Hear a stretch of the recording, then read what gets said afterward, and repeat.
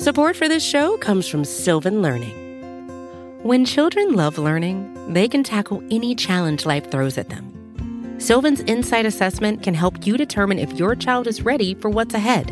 It can also identify gaps in learning and point out areas that could be of concern for your child so they can tackle what's to come. And right now, it's the best price of the year at $29. Go to sylvan29.com to learn more and get your child's assessment for only $29. That's SYLVAN 29.com.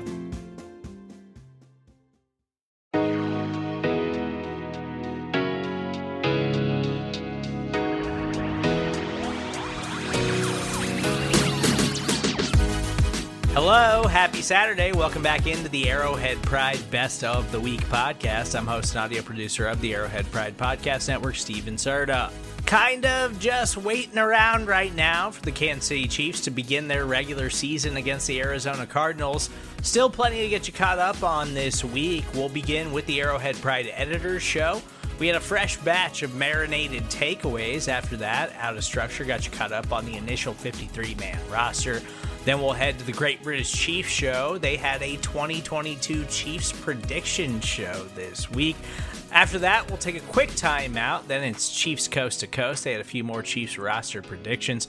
Then we'll finish things up with Show and BK discussing Frank Clark and his underrated importance on the Chiefs defense for the upcoming season.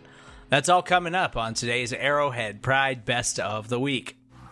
Back here on the Arrowhead Pride Editors Show, we are getting ready for the 53-man roster deadline. Tuesday, 3 p.m. Keep it locked in at arrowheadpride.com. We will have the initial roster, and then we will have an emergency podcast, and we get access to General Manager Brett Veach on Wednesday. So some great content coming with the roster deadline. But before we get to that, it's training camp and the preseason, and they're over. And so let's get some month-long marinated takeaways. And John, as we do always, we'll start with you. I appreciate that so that I can get in one that I'm sure you guys would mention as well. So thanks for that once again. We went into this preseason focused on the Chiefs offense. It's all anybody was talking about. Tyreek Hill is gone. What are the Chiefs going to do? But to me, the biggest story of the preseason was the performance of the defense. The first string defense looked, frankly, dominating. And in each one of these games, they never gave up more than 20 points. And that's a pretty good performance for an NFL defense. And so, some of it was against depth players, but it's depth players against depth players. So, on that basis, the defense put in a pretty good scorecard during the preseason. I was very encouraged to see that all these moves, acquiring these young players in the draft, seems to be paying off so well. I thought that was one of the big things that we saw in the preseason. I think more so than other years, just going from training camp every day, the fact that the defense clearly won some days is not something that was necessarily happening in previous years. And you could look at that both ways and be like, well, maybe the offense isn't as good. I don't think it was that. I think the defense was just competitive. I really do. And that's such a good thing. And again, knock on all the wood here, but it does seem like maybe the Chiefs can avoid what has become their typical defensive slow start for the first 5 weeks of the season. Like maybe finally week one, they're going to look good, even though they do have a lot of new faces there. Steve, let's go to your first marinated takeaway. I'm really excited about the defense. They look so fast. They just look explosive. They do. It's my first one. It has to do with the defense too. And I just feel like we didn't talk about it enough, and I brought it up on the Rapid Reaction Show with Show and BK, and they were totally dismissive about it and acted like it wasn't a big deal at all. But George Karlaftis getting the start in this game opposite of Frank Clark, I think is a really big deal that I feel like just got overlooked by everybody because they're just like, well, he should get the start. Why wouldn't he? Well, I mean, it's a pretty big deal for the Chiefs to commit to starting a rookie opposite of Frank Clark, I think, to start the season. And, maybe they haven't committed to it just yet, But I think it made a statement that he started over Mike Dana, who they also really like. And we know that the ceiling of George Karlaftis is just much higher than the ceiling of Mike Dana. Like, we all know that already. Yeah. And so for him to get the start in the final preseason game, and a game that doesn't really matter, and I don't think there's that much to learn from it, I think that's something that we learned that we have totally under-discussed so far. I had one of these points too, and I'll alter mine a little bit just so I'm a little bit different here. But I think George Karlaftis being in the mix for Defensive Rookie of the Year is reality, because a lot of times these guys, if they get 3 sacks as a rookie defensive end, I mean, that's pretty good, right? A lot of times, without seeing the rookie at all, you would take that. And I feel like we watched the preseason, and now we know it's 17 games. Can't we just assume Karlaftis is going to have 3? And if we can assume that, can't he just as easily have 6? And if he can get to 6, can he get to 10? And if he has 10 sacks, could he win Defensive Rookie of the Year? Right? Like it seemed when he was taken the number 30 overall that seemed impossible.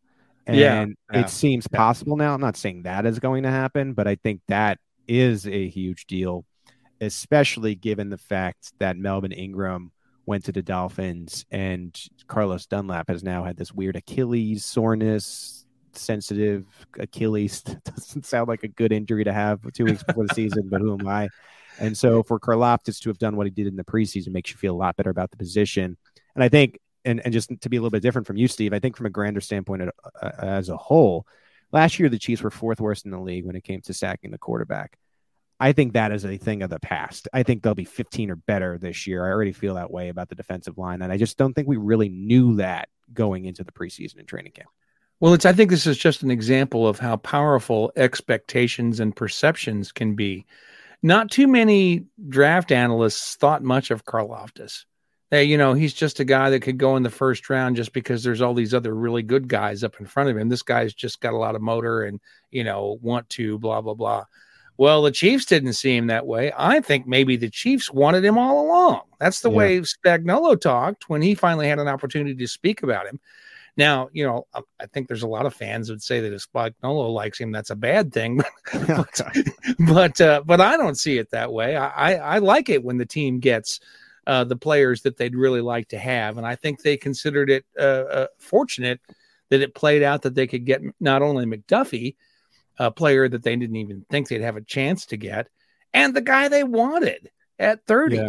And so, I think the perception has kind of gotten in the way that maybe he was just, some guy they were able to get, that it might be that this is really the guy they wanted, and it might turn out working out really well. Yeah, that Spags had that call the night of, and he was like, George, we definitely wanted you right from the get-go here.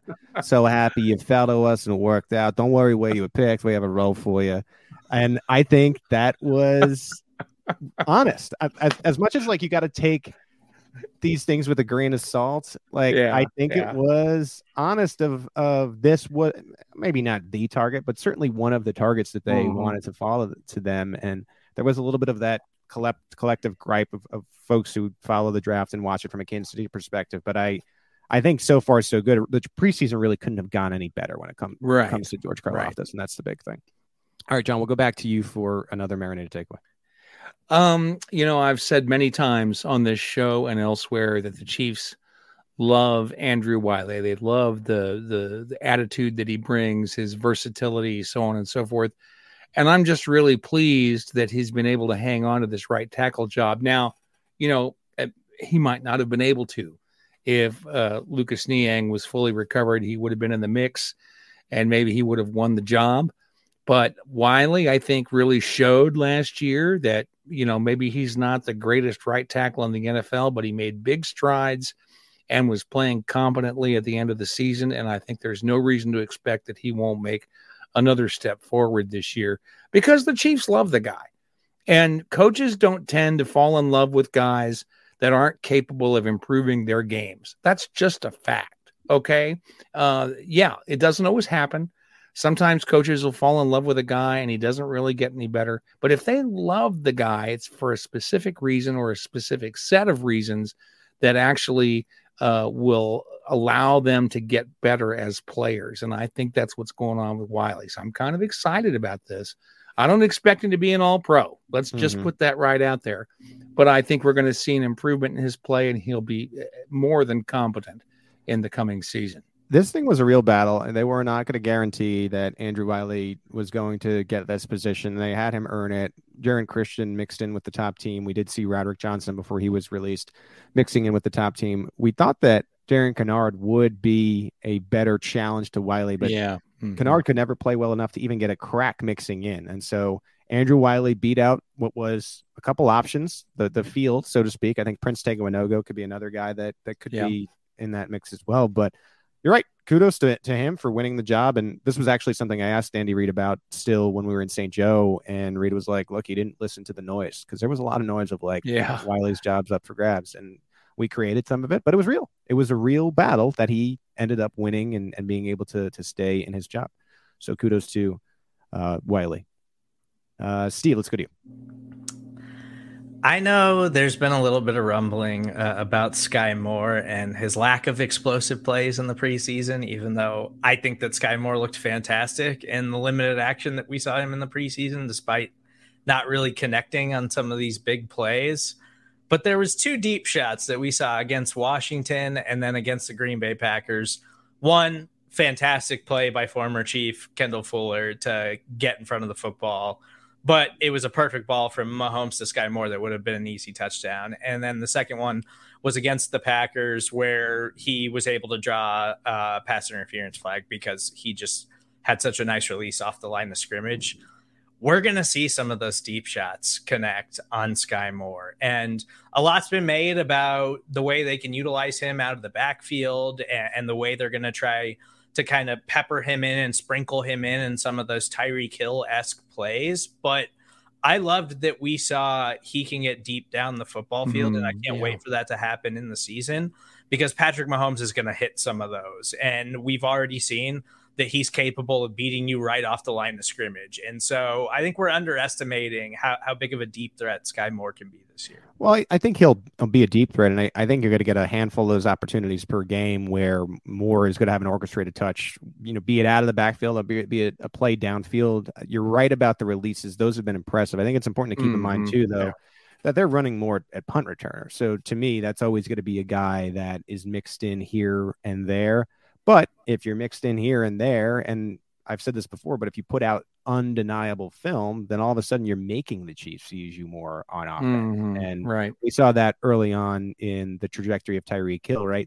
Like at the beginning of that year, when they started using Hill, he was basically a returner, using him here and there. By the end of the year, they were like, we have to have him on offense. He's too good. So that same type of thing could happen for Moore. And I think we did see that potential during the preseason. About the time that you all hear this show, every team will be down to their mandated 53-man roster, their initial 53-man roster, which is far from final, as we expect probably a lot of changes over the next couple of days. But as we come up on that date and we start thinking about all the different things that are going to happen on the Chiefs roster between now and then, to me, it sort of hinges on a handful of guys. Rocky, any bold predictions or anything that you expect to see happen when the initial roster cuts happen over the next day? Yeah, I think that Andy bucks his trend, and I think he goes with 3 quarterbacks. We haven't seen him roster 3 quarterbacks recently. Since he's been here, usually just rolls with Mahomes and Henne. I think that they've seen enough out of Shane that they're afraid to lose him. They don't think he'll make it through to the practice squad. And so I think that they actually roll with 3 quarterbacks this year, because I think they've seen enough out of him that they want to keep him as the backup quarterback for the future. I mean, what do you think about that? A lot of people are predicting that. I think that the Chiefs like him enough, or that he won't stick around if they released him. I could see it happening. I don't think I would do that, but obviously I'm not calling the shots there. If you keep an extra quarterback, though, what position would you carry one less of? Well, I think that unfortunately Blake Bell kind of freed up that extra position spot already. I mean, the Chiefs like to carry 4 tight ends, but you don't need 4 tight ends. You're 3 tight ends very deep right now, and they're all quality tight ends. If there's nothing better out there, you don't want to pick up another tight end just for the sake of picking up a tight end. If it's going to be between holding on to, Bichelle or picking up some random, tight end off the street, it may make sense just to carry the third quarterback and only roll with 3 tight ends for the time being. If down the line you have an injury and you do need another tight end, well, at that point, that tight end that got injured is going to be moved over to, injured reserve anyway, or the PUP, and then you just bring in a guy at that point. Yeah, I do think Blake Bell's status is going to be one of those things that changes over the next couple of days. The expectation is he's having surgery. He's going to be out for a number of weeks. Andy Reid was very clear about that when he usually is not clear about injuries at this time of year when he doesn't have to be. I expect that Blake Bell will go on the injured reserve with the ability to return, which means they have to carry him on the 53-man roster at least for a day before that happens. So that's what I was talking about with this roster being in flux for a few days. So assume they carry Blake Bell on the roster day one. Somebody else is getting released. And then when Bell goes to IR, then you have another position open up, whether it's an addition off the street, the waiver wire, a trade, something, or maybe they're just bringing back one of these veterans that doesn't get picked up by somebody else. So I do think Blake Bell is sort of a linchpin of this roster, but I don't know that helps Shane Buechele's case, because that just really would be another person that they have to carry on the initial roster. So you're probably looking for a couple of guys. If you're keeping Buechele, you're looking for a couple of guys to get rid of. I don't know if you can cut a second tight end in addition to putting Bell on IR the next day. So I guess all of this to say, I think you'd probably be looking at somebody like Austin Ryder, who could potentially be released and then still be available on the street. You can sign him back whenever you want to. There might be a couple of guys like that at the bottom of this roster that the Chiefs feel pretty comfortable being that 54th man. Yeah, no, 100%. You get a lot of these kind of wink, wink, nod, nod, handshake kind of deals with these bottom of the roster guys where they say, listen, we're going to cut you today, but don't talk to anybody else because we're going to bring you back in 2 days, and you'll be back on the 53-man roster. It's just a technicality in order to pass this guy through to IR. I think, we saw that.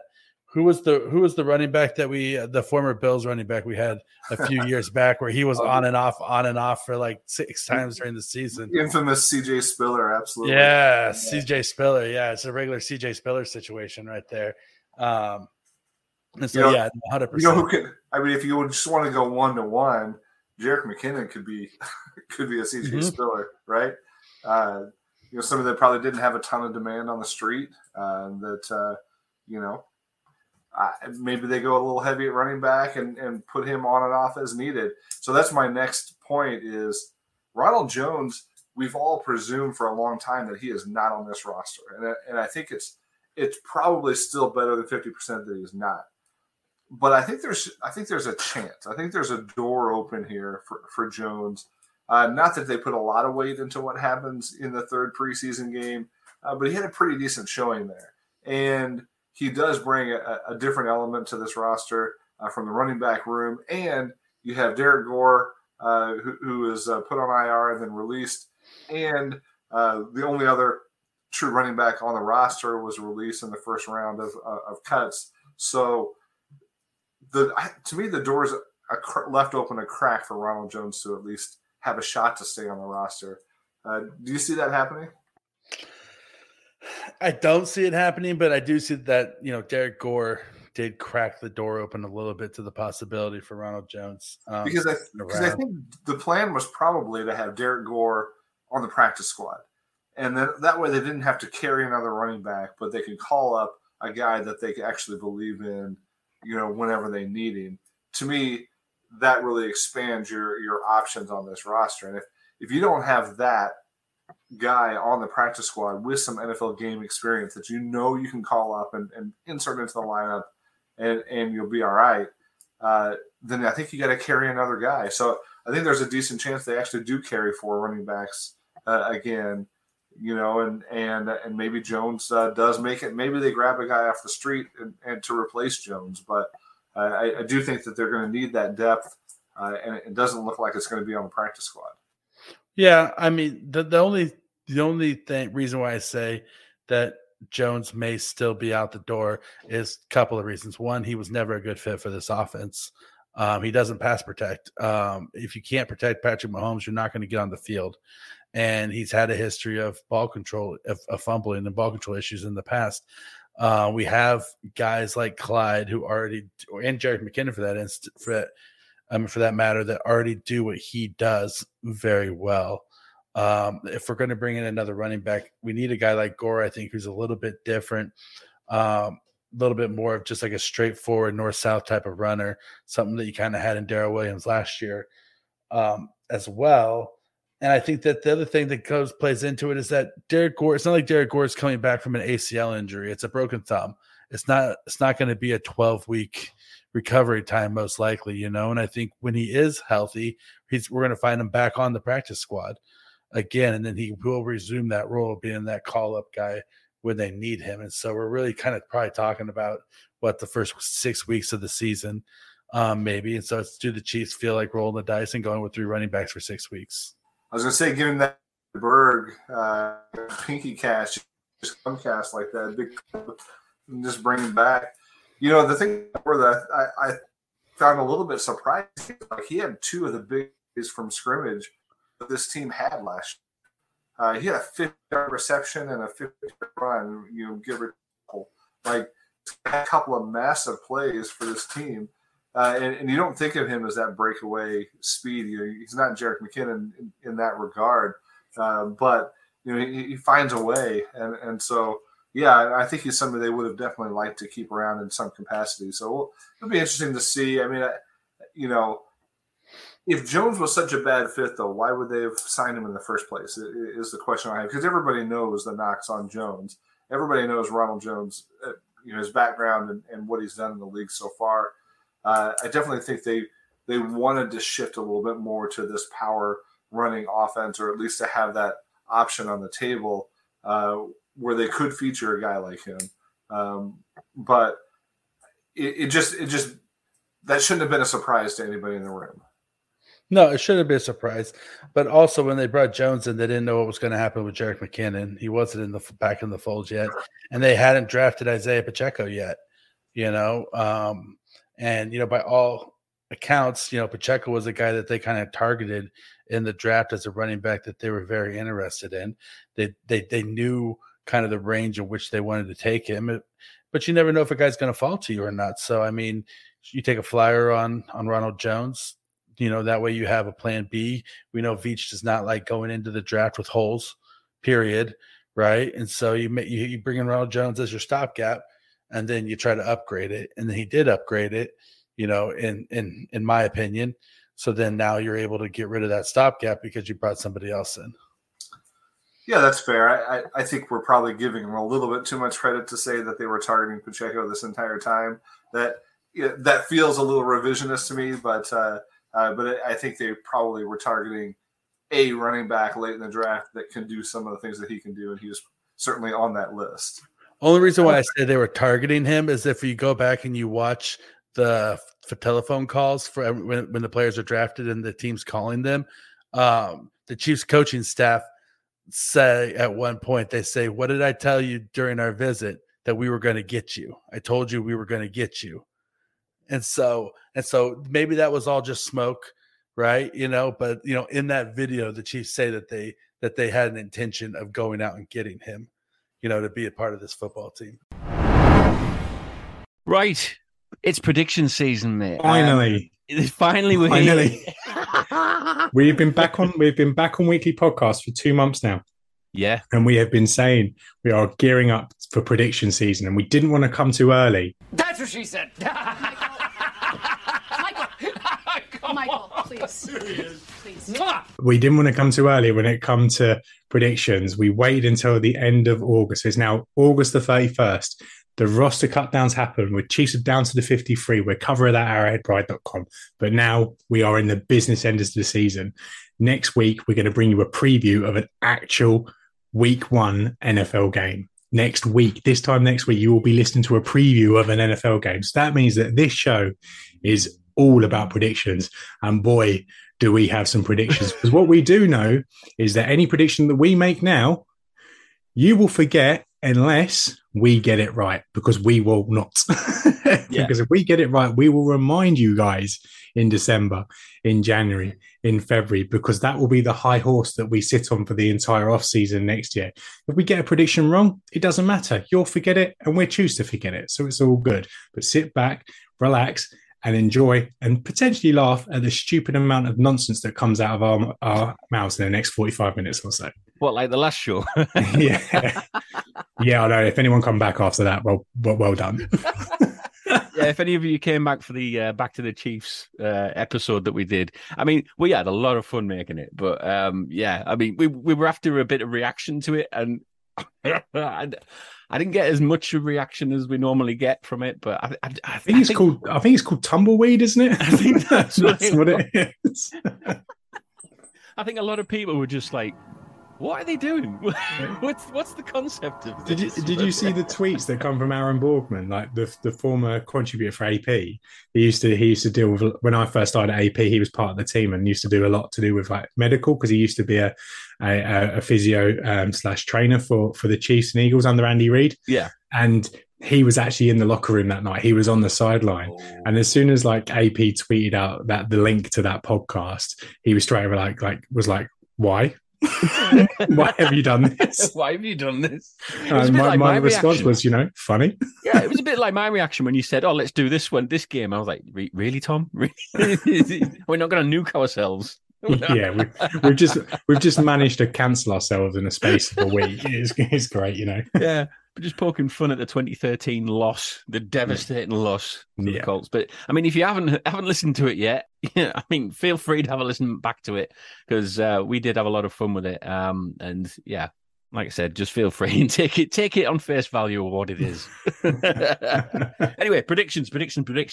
So yeah, we're going to go through quite a few categories actually. It's not going to be your normal kind of, just the win-loss record and that's it and leave it for the next week. No. We're going the whole hog this week. We've gone for Offensive Rookie of the Year for the Chiefs, contender. Mm-hmm. We've gone for the Defensive Rookie of the Year, contender for the Chiefs. And we've gone for Defensive Player and Offensive Player. So we'll do those four first. We've got a few more other categories as well, but we'll do those four first. Chiefs contender for Offensive Rookie of the Year. The contenders, or who do I think is going to win? No, I think. Well, no, let's go with the contender, because I'll just name a Chiefs player that you think. Yeah, I think they're going to be pushing for that offensive Rookie of the Year title. I think. What, over the NFL? Just to be clear, because you've confused me now with your wording. Is that across the NFL, or is that just the Chiefs offensive? It's across the NFL, but we've got to pick a Chiefs player. Wow. So they're the ones that are like, leading the charge from the creme de la creme. Yes. Is it possible to say a 7th rounder running back is in the running to be?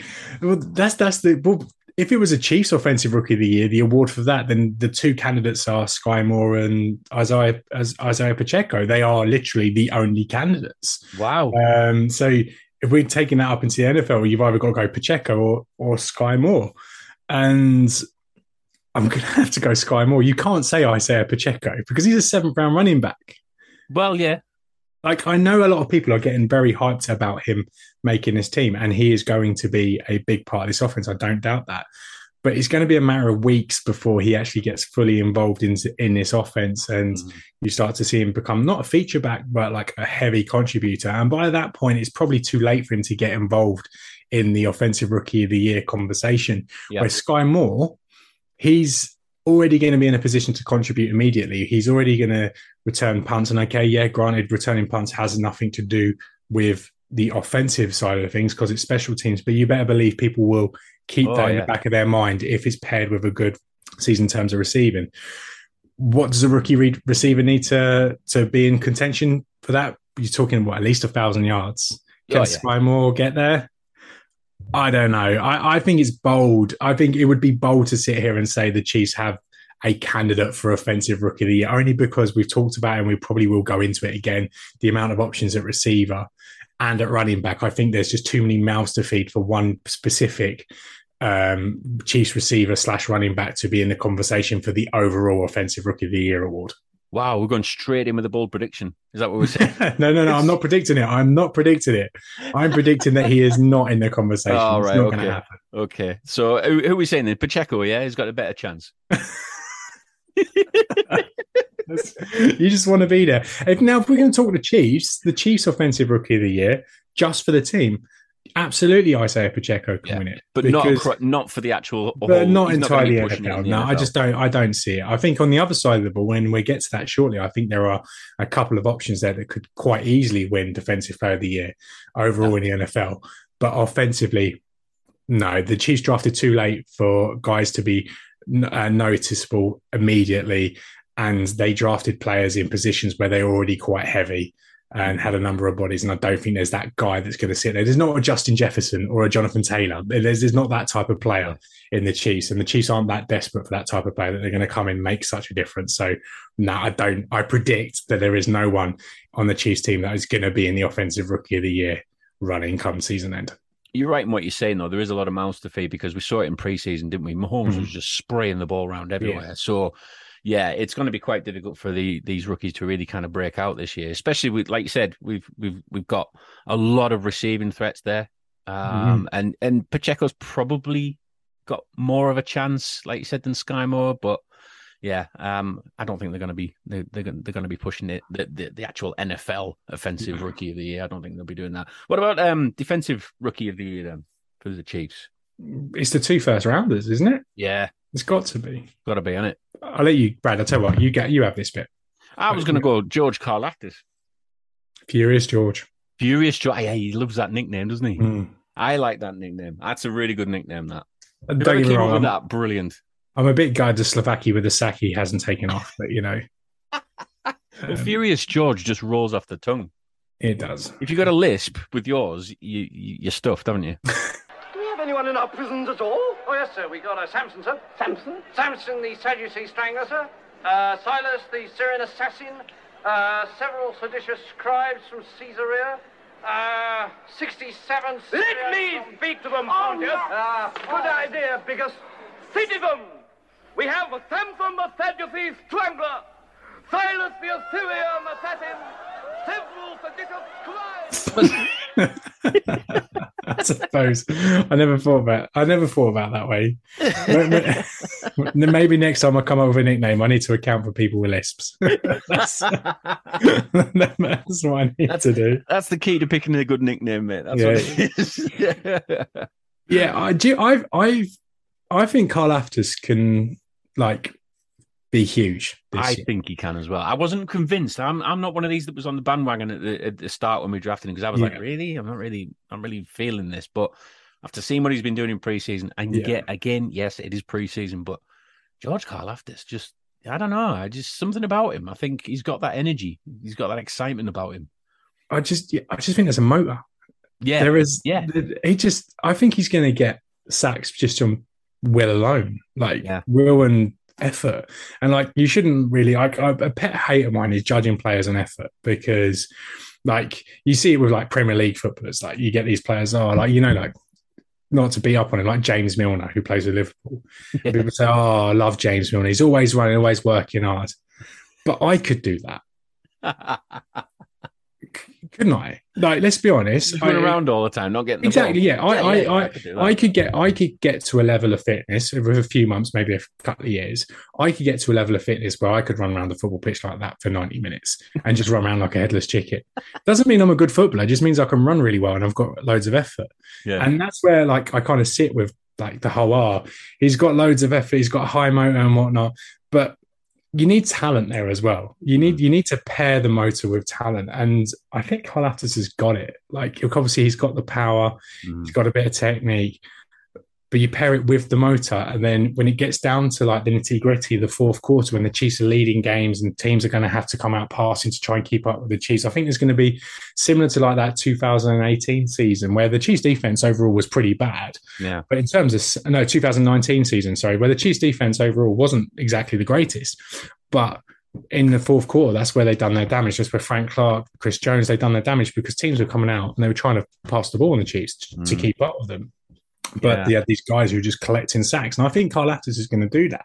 And when you're in a rookie season with the likes of Aiden Hutchinson, who's everyone's going on about, and you've got the couple of other rookies in pass rush that think they're expected to make big impacts early, I think Karl Aftis is going to be in a better position to make an impact more so than any other rookie pass rusher, purely because of the situation the Chiefs offense is going to put him in, where he's going to be able to pin his ears back and just go. Quarterbacks are going to have to hold on to the ball a little bit longer because they're going to try to make these passes.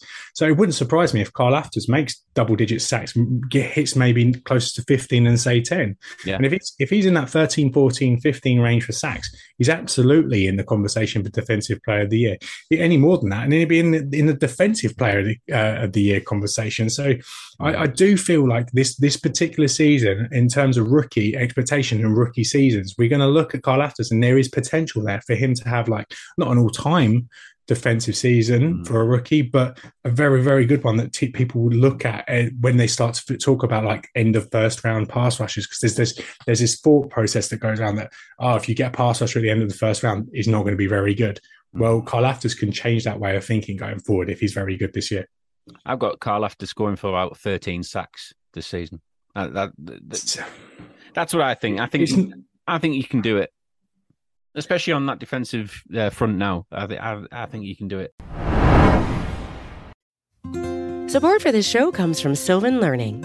As a parent, you want your child to have every opportunity, but giving them the tools they need to tackle every challenge, that takes a team. Now more than ever, educational support tailored exactly to what your child needs can make all the difference.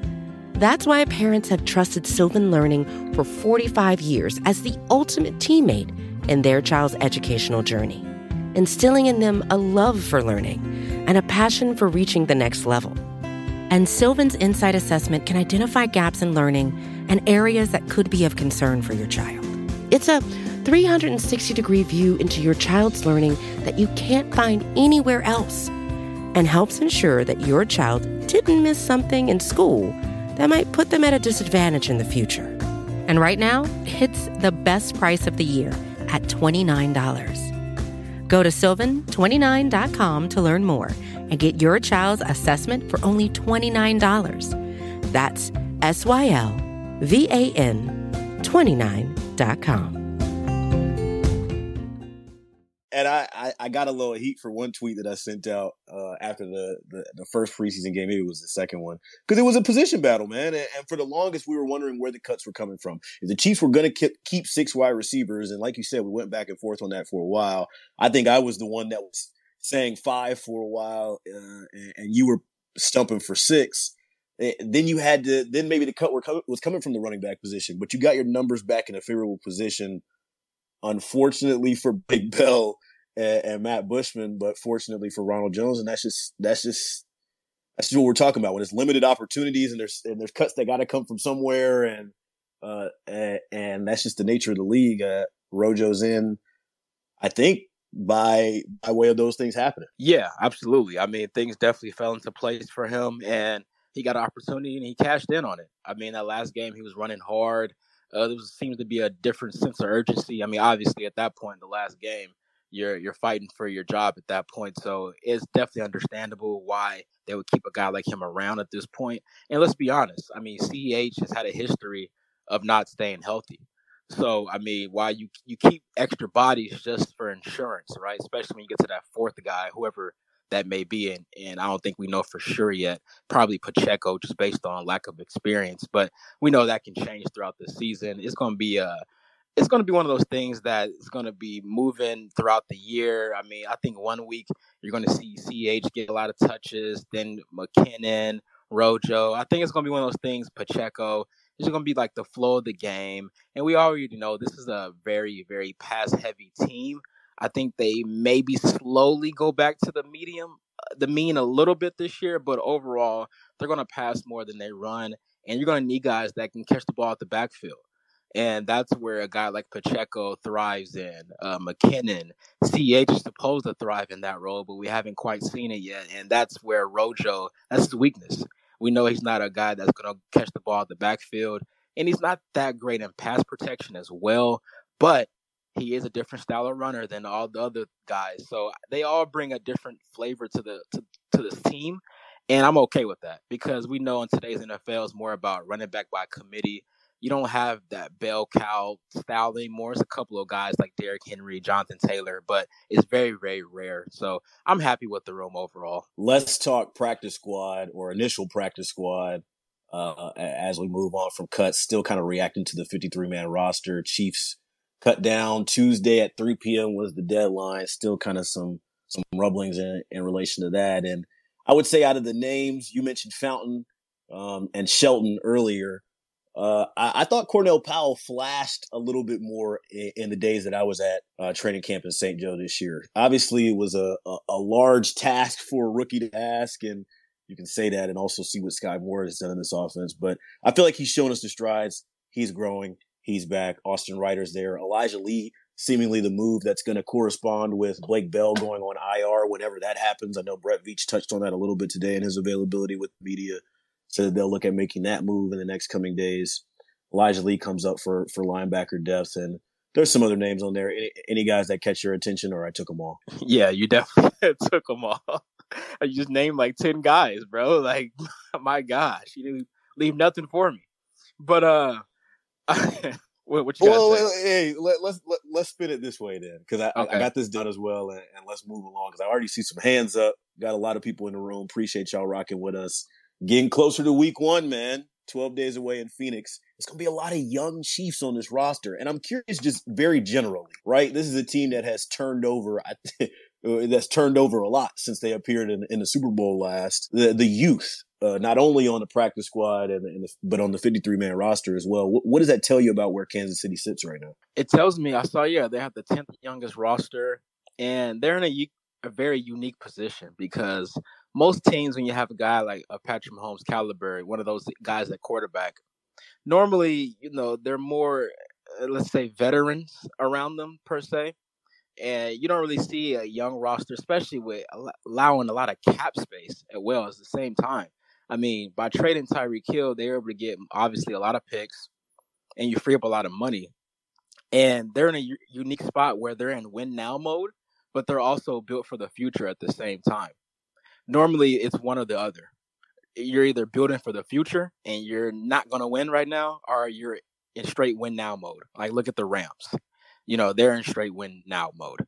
The Broncos, they're in straight win now mode. The Raiders and even the Chargers to a certain extent, even though they do have a younger quarterback. So they're going to be fine for the next decade when they get that locked up.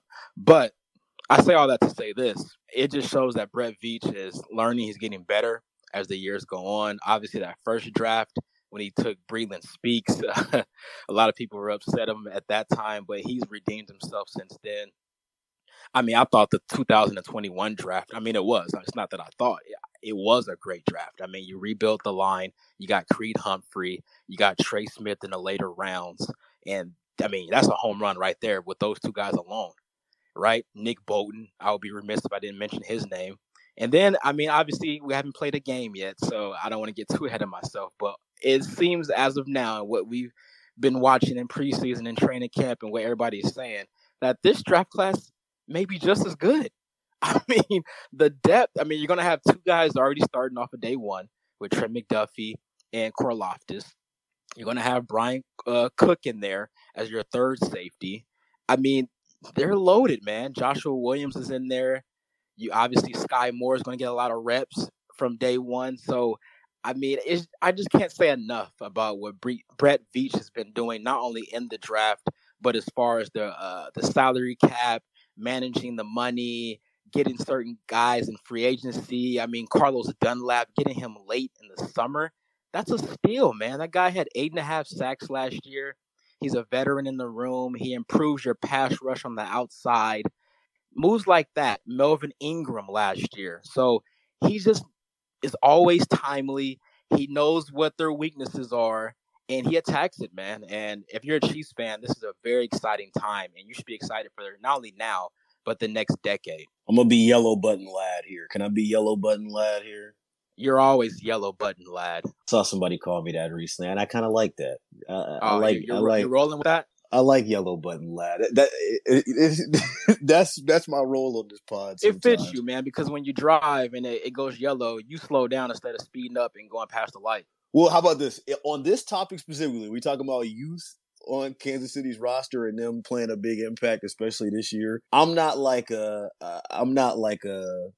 dark yellow. It's a light yellow. I'm going through this light. I actually do believe in the ability, and how could you not? Like you said, the 2021 draft, it's an A so far. As far as the guys making the roster, I know Najee Johnson was the one who made the practice squad, but the rookies are going to make an impact for this team. The reason why I will be yellow button lad on this one is because I think not only is the challenge for the rookies, who obviously have to go out there and grasp the scheme and fit in with the championship culture in Kansas City, and obviously all the expectations from the fan base. I mean, we talk ad nauseum on this pod about how tough it's going to be for a guy like Trent McDuffie to go in as an expected starter week one and face some of the number one and number two options for opposing teams, especially in this division. But I think the challenge is also going to be for the coaching staff. We talked before about Steve Spagnuolo and his trust in veteran players, and especially with the linebackers. There's going to be a trust there that needs to be earned with Nick Bolton and Willie Gay. There's going to be a trust that needs to be earned with Karlaftis and McDuffie. Like, the coaches are going to have to mold their style to the players, just as the players are going to have to kind of beat that learning curve, that NFL learning curve. But as far as getting them up to speed and all that, as far as young players, it speaks to what the organization that's been built in Kansas City. And I think if Chiefs fans are excited, they should be excited in knowing that the coach, GM, and quarterback, Brett Veach, Andy Reid, Patrick Mahomes, like, they've got an A there as well. There's not a lot of organizations that can say all three of those are on board at the same time. And I think a lot of the youth playing a factor and playing key minutes and key snaps is because the organization has put them in the position to win right away. And can we just talk about this real quick? Isn't it amazing how out of this rookie class, we talk about Karlaftis, right? We say he may start off a little bit slow. We talk about Sky Moore. What's his role going to be? Joshua Williams, Cook. But we never talk about Trent McDuffie. It's like we just know, he's going to be good. He's going to be good. Like, is that kind of crazy? We haven't played any games yet, Mark. Come on. I know, but we still question the other rookies and have talking points about him. I feel like we just act like, and I'm not saying I disagree, but it seems like the consensus is, McDuffie's going to be fine. You don't got to worry about him. Like, we thought that on draft day. It was kind of the consensus was, I can't believe. I remember there was tweets saying, I can't believe he was still there and the Chiefs got him where they did. I don't know, man. I'm a little hesitant to call me yellow button lad once again. Here he is. Get my yellow cape out.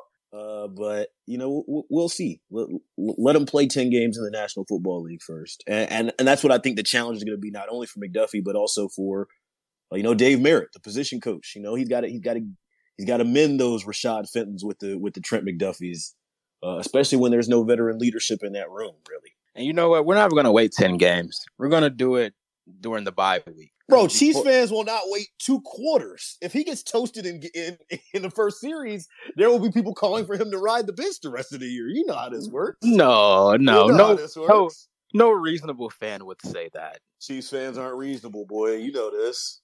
Well, if they listen to me, and I've been saying this over and over again, that cornerback is the hardest position to play in football. So they're avid listeners of this show, and they take what we say and, they can take some notes. So if they believe in me and my analysis, they're going to be like, well, you know what? Mark Gunnels did say that's the hardest position to play in football. So considering this guy's only a rookie and it's only his first few games, let's just ease off of him a little bit. You don't believe that's going to happen? Come on now. You know Chiefs Kingdom. You the leader of this on Twitter. Y'all was in this. I got in one space recently with you. I just wanted to pop in real quick because I'm like, what's going on? Mark is in 8 spaces a day. Like, what's happening in these rooms? And his folks just outright yelling. I had to pull my earphones out of my ear. I was like, what are we doing? Y'all do this for fun? Hey, man, it gets a little rowdy in there sometimes. That's all I'm going to say. I think two guys, Dunlap and Frank are two guys that I think they're really going to have to depend on potentially to be guys that play major roles at that position. They both have an injury issue with the Achilles with the Carlos Dunlap. And then what the hell is going on with Frank? See, here we go again. Frank can't even get to the start line. You got to be kidding me, Frank. You done dropped all this damn weight. He's dropped all this weight, and now he's still hurt. I mean, obviously the Tums is not working. I just I'm not even kidding. Like, he gave up liquor in the offseason. Yes. We talked about this last time, Ron. It was liquor and something for else. This reason. It was liquor and something else. Was it liquor and Twizzlers? What was liquor and red meat or something? I think it was red. He's changed his diet quite a bit. Yeah, it's liquor and red meat. I'm pretty sure of it, and licorice. And I'm like, and we're still sitting here, and he's out, and Andy's coming up. Oh, he's sick. His stomach again, like. And the part about it, can I tell you the part that really frustrates me? Is just one, huh? Yeah. It is the thought, though, BK and Serta, is I didn't think coming into this year that he was going to be a player that the Chiefs depended on and needed to depend on so much that missing time, having injuries like he has, would be so important and would take such a hit to this team because they haven't addressed that position well enough. I mean, there is an argument that he is still the second best pass rusher on this team right now, especially proven. George Karlaftis, we like what he has done in the preseason, but it's not proven. Like, I didn't think that he was going to be that important and that vital to them, and now he's hurting at the start line. And you come on right now. What do you think? Would you press the button right now, or would you put money on it that Frank plays 15 games this year? No, I would take the under, just because, like, at this point we've learned our lesson, right? Taking the over is kind of a fool's errand. I think part of why they kept the 6 defensive ends is because they learned their lesson from a year ago. Another part of why they kept 6 defensive ends is because they know there are legitimate questions on the availability of both Carlos Dunlap and Frank Clark. And I think that's a really big deal, man. Those are 2 guys that you can trust. To your point, Ron, like, I like George Karlaftis. I think he's going to be a fun player this year. I think he's got a chance to be very good for them and a very important piece to what they're doing. I think Mike Dana is a perfectly fine rotational piece. He's not a starting level NFL defensive end. He's just not. And that's okay. That's not a shot against Mike Dana. There are a lot of guys, like, at this point in his career, Leo Chanel, not an NFL starting, like, 60+% of snaps player. That's okay. He's got a role and he's going to fill it well. He's going to be very good against the run. That's Mike Dana. Mike Dana doesn't have a ton of juice off the edge, but he's going to be a perfectly fine player to come in and play like 30% of the snaps, 25% of the snaps. He'll be good in that role. But that means that you need Frank Clark. You need Carlos Dunlap. And for Frank to already be dealing with these issues with his stomach once again, it's just frustrating. And there's seemingly nothing they can do because he's tried things clearly this offseason to try to make it better. He looks better. I think that's part of why they're expecting more out of him, man. Like, they need him because he did take that jump in the preseason that we were expecting to see. No, you're right. First off, it is not for without him trying, Frank. I mean, he has clearly tried to do things. Hopefully, maybe medication may help, but he's tried to do things to stave this off. And right now, I mean, we're there already. Like, and even if he's not able to play it, sometimes you're wondering, like, is he even going to be at his best? I never thought coming into the year that the Chiefs were going to have to be dependent on Frank. Like I thought Frank would be a good, if he's coming back, he'd be a good complement, a complimentary piece. He is not a complimentary piece that you just described. Like, he is somebody that they gotta have. Let's do this real quick, Ron. Where would you rank him among the most important players on the defense right now? Like, if we were just ranking our most important defensive players as of today for the Kansas City Chiefs defensively, I would say Chris Jones is probably number 1 for me. Yes. Nick Bolton, number 2. And then Justin Reed, 3. Frank Clark, 4. You think that's fair? I think Frank Clark's above the linebackers. I just think his ability. You think he's 2? You think it goes Chris Jones 1, Frank Clark 2 in terms of most important defensive players this year for the Chiefs? I think he's top 5. Yes.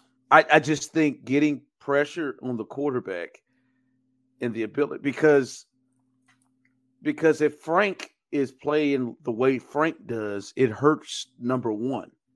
Because then number 1, I mean, you just do everything you can to take out Chris Jones.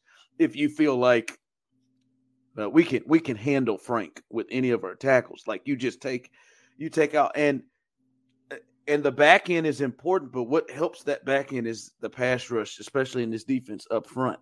Yeah, I mean, I was thinking one of the corners maybe, but I think you can kind of throw all of them not named L'Jarius Sneed, though, into a blender. And I like Trent McDuffie, don't get me wrong, but he's still a rookie, and you just don't know what that's going to look like. But that's why I didn't have any of those guys on that list yet.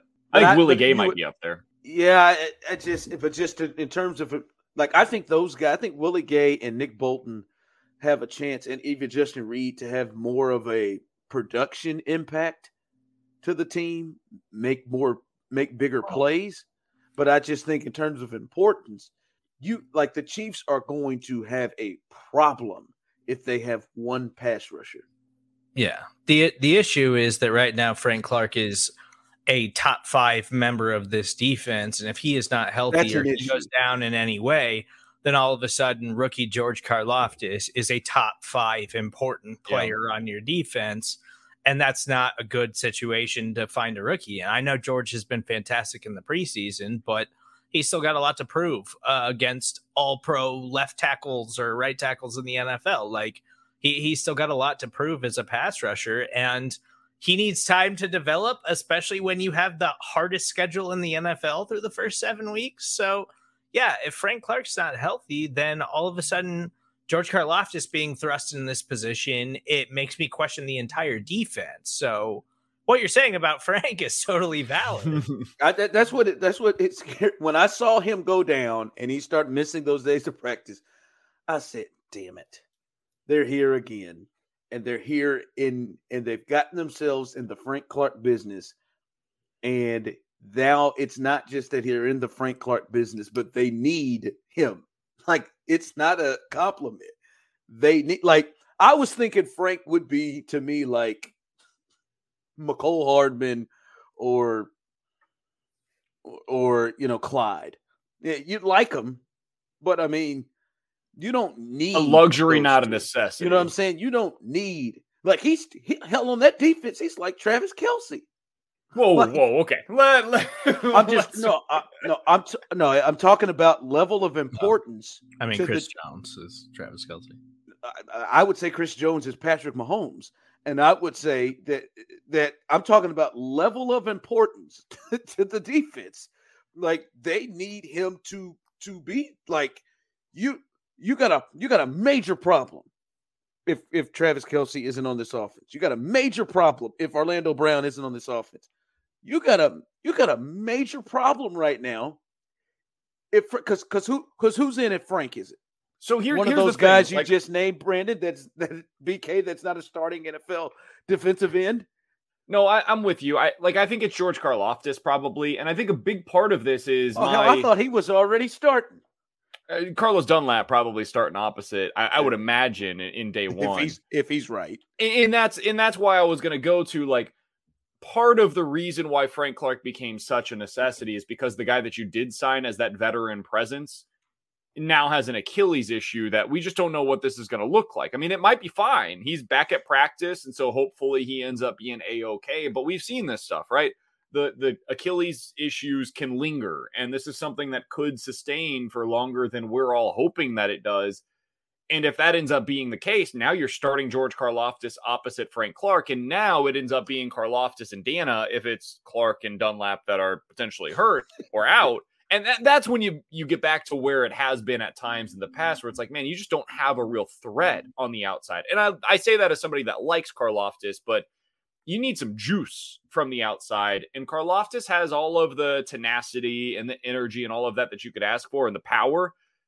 The juice is still something that he's probably working on, and that's where Frank Clark comes in. That's what he provides for you. It got so bad last year that they tried to trick themselves into believing that Chris Jones moving to the outside was an answer, and we all saw what that messed the whole thing up. I don't think they're above that this year either. Oh well, they may not have a choice.